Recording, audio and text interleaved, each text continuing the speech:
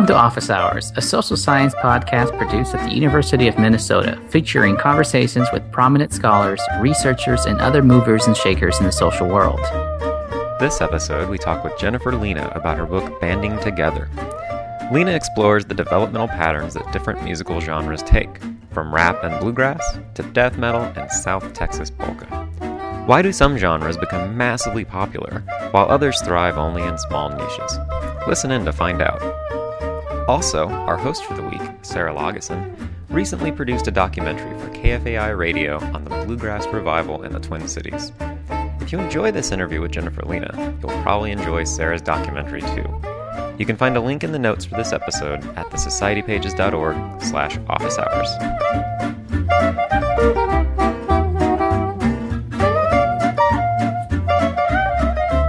On this episode of Office Hours, we're here with Jen Lena talking about her new book, Banding Together. So welcome to the podcast. Thanks very much. It's a real pleasure to be with you today. And so I kind of wanted to get started on this angle that you take in the book, that there is already this sort of dominant way that we talk about music history. What is this dominant approach and what does it miss? So I think anybody that's ever read a biography or an autobiography of either a musician or their fans or a whole community knows that these books tend to focus on these heroic stories, accidents, serendipity, tragic events, these singular personalities and events that are, at least the authors argue, are responsible for the direction that the community takes. Right. So just to name one example of many, if Yoko Ono hadn't broken up the Beatles. Yeah. A sociologist looks at this and recognizes that it's a compelling story, but that it treats these events as if they take place outside of history. Right.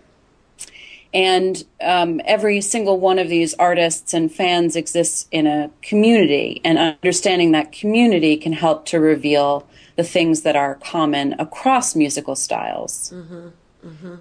And so the idea behind the book was to try to get to the heart of what it means to think about music as a community, a participatory kind of activity.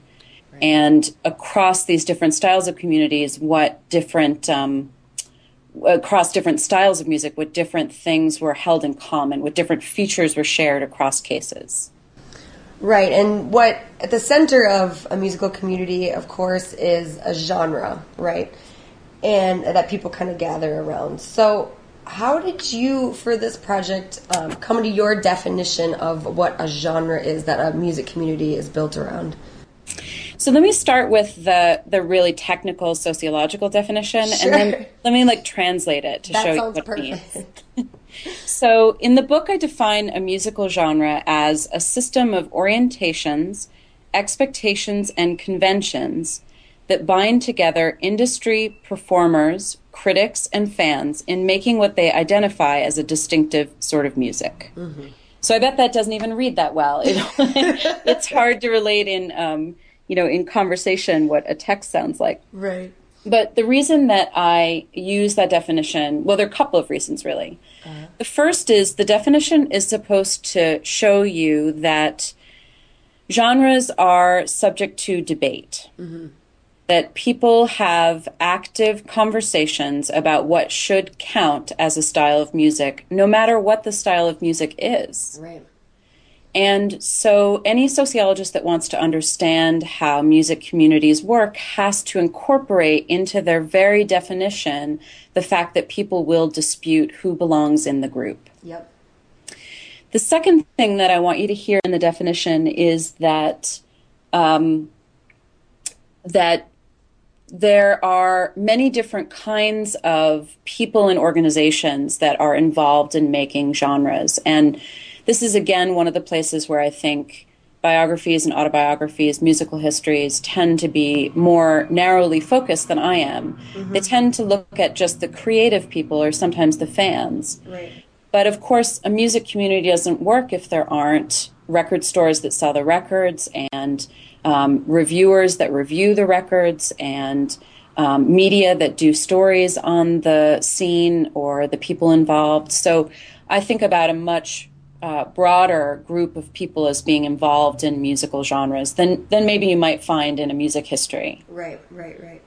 And then the final thing I really want you to pay attention to in the definition of genre is that I am not focused on a particular, how do I say this? I'm not focused on a particular style. Mm-hmm. That the definition of genre is supposed to be a sociological definition, not a musicological definition. Right. So let me just quickly contrast those. Mm-hmm. A musicological definition is something like jazz is a genre or rap is a genre. Mm-hmm. What I'm actually trying to say is that there are styles of community across musical styles, and those things are genres. So I redefine genre as a type of community. Right. And these genres move through these trajectories that you go into, and I think it's the second or third chapter of the book. And so, how did you define and how did you come to this term of the trajectory? And maybe you could walk us through an example that you use in the book, or any example of how genres evolve. Sure, and actually, why don't I do a little bit of other kinds of lifting at the same time, because I haven't told you what those styles of genre are, right. So I could kind of do both at the same time. So a trajectory is a sequence of things, an array of things over time or over time and space. In this case, I'm interested in trajectories of music genres. Mm-hmm. And there are basically 4 music genres, 4 sort of simple types of community structures. So let me tell you what those are, and then I'll tell you how one style moves across them in a trajectory. Perfect. So first we start with the kind of prototypical garage band. Mm-hmm. I call them avant-garde genres. Mm-hmm. And these are small communities where people are usually not even thinking about themselves as making music. Sometimes they think they're just hanging out with their friends after school and there happen to be instruments around. Mm-hmm. Sometimes they think they're doing political action and there's musical accompaniment. Right. And so these avant-garde genres, from time to time, there's enough kind of momentum in the group, enough people have the aspiration of making music, that they transform into the second genre form, something I call scene-based music. Mm-hmm. And we know a lot about this. In fact, most people have probably participated in a music scene in their life. This is like music you'd find in your community, local bands that play at local clubs and involve people that you went to high school with are in the band or are fans, Everyone can picture that. Exactly, yeah. And so these local scenes, there are a lot of them around the United States and around the world. Mm-hmm. Most of them sort of wither and die without people outside the community even knowing that they exist. Yeah. But from time to time, there are sponsors that come in from the outside, usually journalists or record label executives, A&R executives, people who are talent scouts, that come along and decide that the music from this community deserves to be more popular. Right. And if a community makes that transition and becomes pop music, then they've entered what I call the third genre form, industry-based music. Mm-hmm. And this is pop music in all of its glory. It's globally distributed, and you can buy the outfit to look like you fit into the community at the mall, and there's lingo, and there are Time magazine articles about it. It's pop music. Right. Now, in some cases, pop music, pop music is kind of a cyclical phenomena, and it fades from attention. Every so often, there's something that sticks around. But for the most part, pop music also withers and dies. Mm-hmm. And in some cases, there's a fourth community that emerges. I call them traditionalists. Mm-hmm. And these folks, they form a community around preserving the music. Mm-hmm. And they're actually interested in preserving not the pop music in that style, but the earlier form, the scene-based music. Right. And so these folks are usually, academics, journalists, some of the surviving performers from that earlier period. Yeah. And so those are the 4 genre forms. And there are a lot of different American styles that you may know that have gone through exactly that sequence. Right. Small to large to preservationists. Mm-hmm. Like Well, how about rap music? Mm-hmm. So rap music starts in Brooklyn and the South Bronx in the 70s with a bunch of teenagers who are basically throwing house parties. Mm-hmm. They decide that there are a couple of things about, they're really playing what we would call disco music now, disco and R&B. Yeah. And they decide that they want to make a new kind of music that basically takes out the choruses and all of the parts of the song that have lyrics and focus just on those instrumental breaks between verses of the song. So they figure out a technological way to extend that break, that instrumental part. And in so doing, they create a new style of music that we now call rap. Right. As soon as they start playing it in the local clubs, and there are small record labels that are recording it, then we have a scene-based genre. Very soon after that, we get the first set of recordings from Rick Rubin and the Def Jam label, and we begin to have rap as pop music in the form of the Beastie Boys and Run DMC. And now, of course, there's a huge industry of preservationists, these traditionalist genre people who are, well, like myself, writing books about it, reissuing albums, having concert tours. Yeah. You know, it was so great when I was reading the book, and I think a lot of people would agree with me that not only are these genres, you know, you think about the music, but it's a very visual, kind of visceral experience thinking about, you know, how these things evolve and all the people coming together and sort of the ebb and the flow of it. And it's very intuitive, and I really appreciate the way that you're able to take something that maybe just seems intuitive and then actually break it down into these discrete units that really they pick out those qualities. It's really fun to read it. It's very it's nice relatable. for you to say. That it's really nice compliment, but it also allows me to tell you the secret behind why it seems intuitive.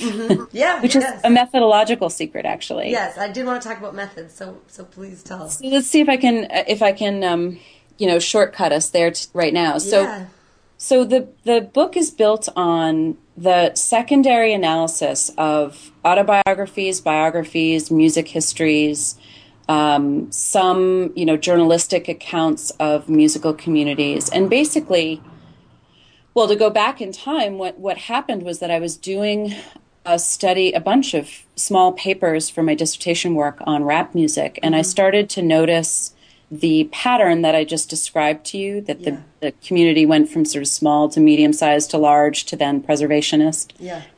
And I had a mentor at the time who was really interested in both jazz and country music, and we got to talking about the similarities. And so this instinct that there was something sociologically common across these three different cases, which they seem really different when you think about it. Like, of course. Bebop jazz in the 50s and country music starting in the 30s and then, rap music in the 70s. Yeah.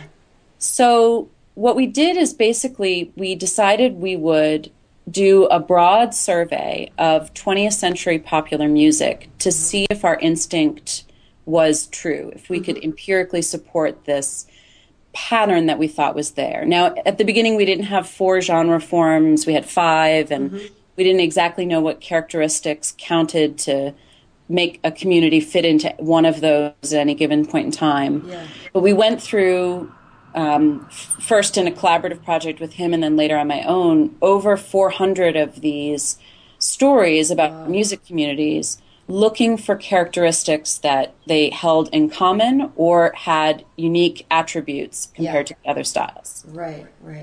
So that's why it seems intuitive, is because it's actually all there. It's all sitting there in these hundreds of music books. And all it took was somebody to go through and kind of identify these patterns to reveal the structure. And then, of course, you talk about some genres who sort of take a different path through these music communities. Can you talk about those a little bit? Like, what did you do when something wasn't quite fitting with your scheme?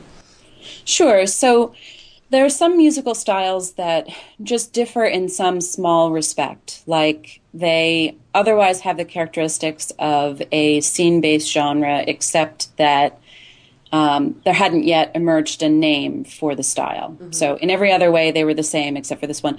And that, that's the kind of data that we report when we run into it, but it doesn't seem to obviate the value of the categories. It just suggests that there's some delay or there's some particular reason why one small thing is different. Right. And you are usually able to explain that, or at least kind of guess at why these genres take their slightly different path. Yeah, we try to, and a lot of them have to do with, just the social context at the time, the particular community or the technology or whatever.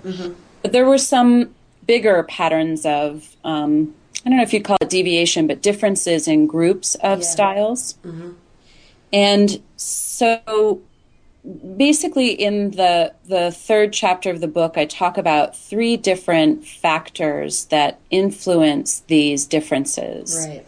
In particular, I'm concerned with how it is that, or why it is that particular musical styles skip one of those genre forms. So, for example, there are a number of different music communities that get absorbed into other communities before they grow very large. Right.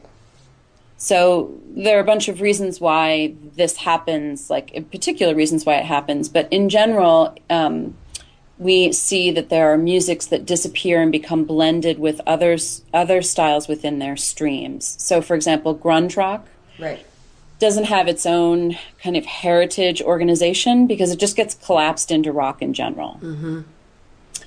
A second reason that we see stalled or skipped genre forms are because the music is really designed to appeal to a small group of people, and there's no getting past that. So there are a whole bunch of niche styles, like as much as we might be able to appreciate as sociologists why black metal or death metal appeal to fans, at the end of the day, it's just not the kind of music that a lot of people are going to buy. Right. And so it doesn't matter what marketing ploy you came up with, it's not going to change the size of the group that consumes it. Going back to the idea of the communities mattering more than the individual people or even the fans, I mean, who's in these communities, and why should we focus on that? I think that I guess I would not to split hairs, but I wouldn't say that the individual people don't matter. I would say that a different set of phenomena are revealed when we look at the community as a whole. Right. So in sociology, we talk about this sometimes as the sociological imagination, that we are interested in individual people and their problems when they become unemployed, for example. We're concerned with the deeply personal impact that has on them and the sometimes very unique reasons why they were fired or became unemployed. But at the same time, we're also interested in what goes on in society, the social problems. Yeah. And we can find that although the impact of joblessness is very serious on an individual, there are also group impacts when a whole community of people are underemployed or unemployed. And similarly, there are shared causes. So the same thing is true with music, that the deeply personal resonance of music is not something that I want to distract from or detract from. But as a sociologist, I'm interested in how do we make music communities work? How do they change over time? Almost like a garden, what kind of resources do they need to grow? What's the sunlight? What's the soil mixture that's ideal? Yeah. So while there are very specific reasons that things happen to specific communities, the patterns are really strong and really remarkable. And it draws us to look at the context in which these things are produced, right? That's right. I was excited, too, that you're very open and encouraging about areas that you didn't have room to go into in this book. Now that this book's out, what questions are kind of lingering for you that you'd like to dig into more? It's funny that you say that because somebody said that I was giving away too many ideas in the book. I thought the same thing.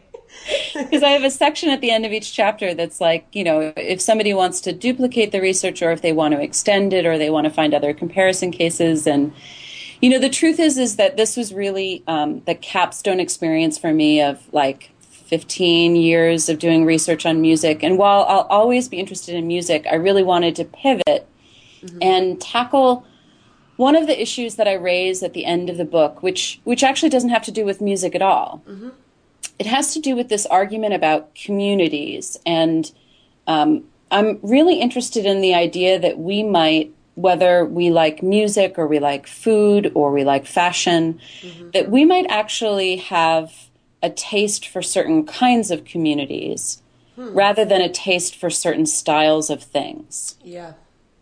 So it seems like in music that there are a group of people who have a taste for scene-based music. They really can't tolerate or don't like pop music, and they're not interested in a bunch of old fogies sitting around talking about old times. Right. And they're also not, they're also not avant-gardists. They're also not, interested in building their own instruments. Right. And so that's my intuition, is that we can, as sociologists, start to think about having a taste for a certain kind of community. And so I'm in the process of designing a study to see if that's the case. I like that because it really it connects the individual to the social context in a way, because you're sort of saying that, we have a taste, there's something inherent and maybe that we can't even ourselves identify that attracts us to something. And maybe the type of the music or the type of food or the activity is part of that, but that might not be what kind of sucks you in the first place. Yeah, it also grows out of, sociologists know that Americans and actually people across the globe increasingly they report that they have a taste for, a preference for a huge variety of different things. So we used to find in the middle of the century that Americans who were college educated, when we presented them with a list of musical styles and asked them what they like, they would click off one or two. They'd usually say classical and opera. Yeah. But if you do the same thing today with college graduates today, they click off everything, bluegrass, rap music. And so sociologists, we've just realized that this phenomena is going on, and we're trying to figure out some of the reasons for it. And one of the most, and of course, like the change in our society, the loosening of bonds, the diversification of people who are in the elite and who get to go to college, these are reasonable explanations. But we need a different set of cultural theories or ideas about how people make choices within those categories. Because the truth is that the person who, I just moved from Tennessee, the person who is a working class person in Tennessee and listens to country music buys different albums than the college educated Barnard College graduate who listens to country music. They're making distinctions. It's just not at the level of whether they like country music or not. I'm wondering what your take on digital technology has to do with taste. I mean, do you think that because there's a wider or maybe an easier way to access different things, that is accelerating this or diversifying people's experiences, or do you think it's still sort of this intrinsic thing and it kind of doesn't matter what form the media or the music is coming towards people?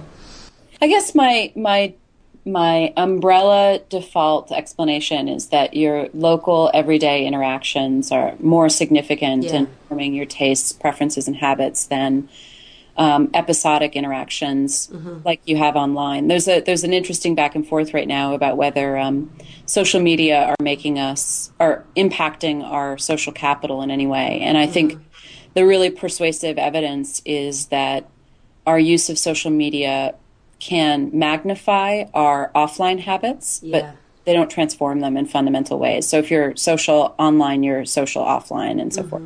But I think but you asked, your question was sort of double-barreled because you asked both about kind and degree. And I think that, like, the degree thing, people do tend to get exposed to more and more different kinds of music now. It's as much a function of the shift of music sales towards singles as it is the digital format itself. But, the truth is that we've just now gotten a couple of surveys that will allow us to examine in detail what the impact of online media has on something called taste. We really don't know the answer yet. More future research. I like it. basically. And I think that, a colleague of mine, Omar Lizardo, is doing some really interesting stuff with this data. There's a couple of good projects coming out of Esther Hargitay and her collaborators and Paul DiMaggio and his collaborators. So hopefully in the next couple of years we'll have a lot of good sociology on it. Just to remind everybody, the book is called Banding Together, And I found online that there is a Spotify playlist. There is. Okay, good. I put together 8 hours of music that represent, yes, I know it's a lot. You don't have to listen to it. It represents the kind of scope of the different musical styles. So everything from, I found some early New Orleans jazz stuff that was up on Spotify, and also some contemporary, electronic styles. Great. And everything in between. So if you want to access it, download the Spotify application, and in the search window at the top, you'll have the ability to type in the following text: Spotify : user : Lena JC, Lena JC. Well, I really appreciate you taking some time to walk through the book a bit and discuss it with us. I did really enjoy reading it. It's the kind of book that makes you excited about the discipline. Oh, that's very nice. Now, let me ask you a question. Sure. One of the things that you asked me that we never got to, and it's really a better question for you than it is for me, sure, is what do you think the reaction will be from musicians and non-sociologists who are interested in music? It's funny you say that, because I posted your webpage on my Facebook page. And my social network at this point in my life is many more musicians than sociologists. and I was out, and I had your book, and I was at a show, and it was a scene-based genre show. And what we're talking about, this thing I had posted, and I pulled out the chart that you had. And it was so interesting to watch my friends giggle, because a lot of them are involved in this bluegrass revival scene, and they were reading down the traditionalists column, and they were kind of laughing to themselves because they could see it, because they live that, because there's this kind of tension between like the new kids and the old school people, right? Yeah. And but then it kind of turned into this, like, you really go to school for this? This exists? So, they're always a little confused on what I'm doing, but it was a nice bridge, because I think a lot of times they think sociologists study a lot of really heavy stuff and things that maybe they couldn't relate to, but I think the reception's good, so I'll send you more reviews as they come in. Yeah, that's really interesting. I would say that my experience is, I would say that there are a group of people who are just disinterested in making a study of music, and who are practicing musicians. Like, it's the just get out there and do it kind of people. Mm-hmm. And then I would say that there are folks that dispute, single examples, and I keep having to say, like, well, it's just an analysis of what's written. Like, if you think the history that's written is wrong, then you should go write a new history. Write a history, yeah. No, that's true. That's a good way to think about it. And I think also there are people who see it as, my optimistic take on it is that musicians could use it the way that they already use music history, like a recipe book. Yeah, there's some interesting stuff in the book about how some of these genres, we shouldn't forget that the people, the actors within these communities are learning from other communities. They've seen what, maybe has happened to their avant-garde genre that their friends were involved with a long time ago, and it can kind of feed into how they approach their art and their craft. So that would be an interesting thing to talk to people about. Mm-hmm. Well, thank you very much. Thank you.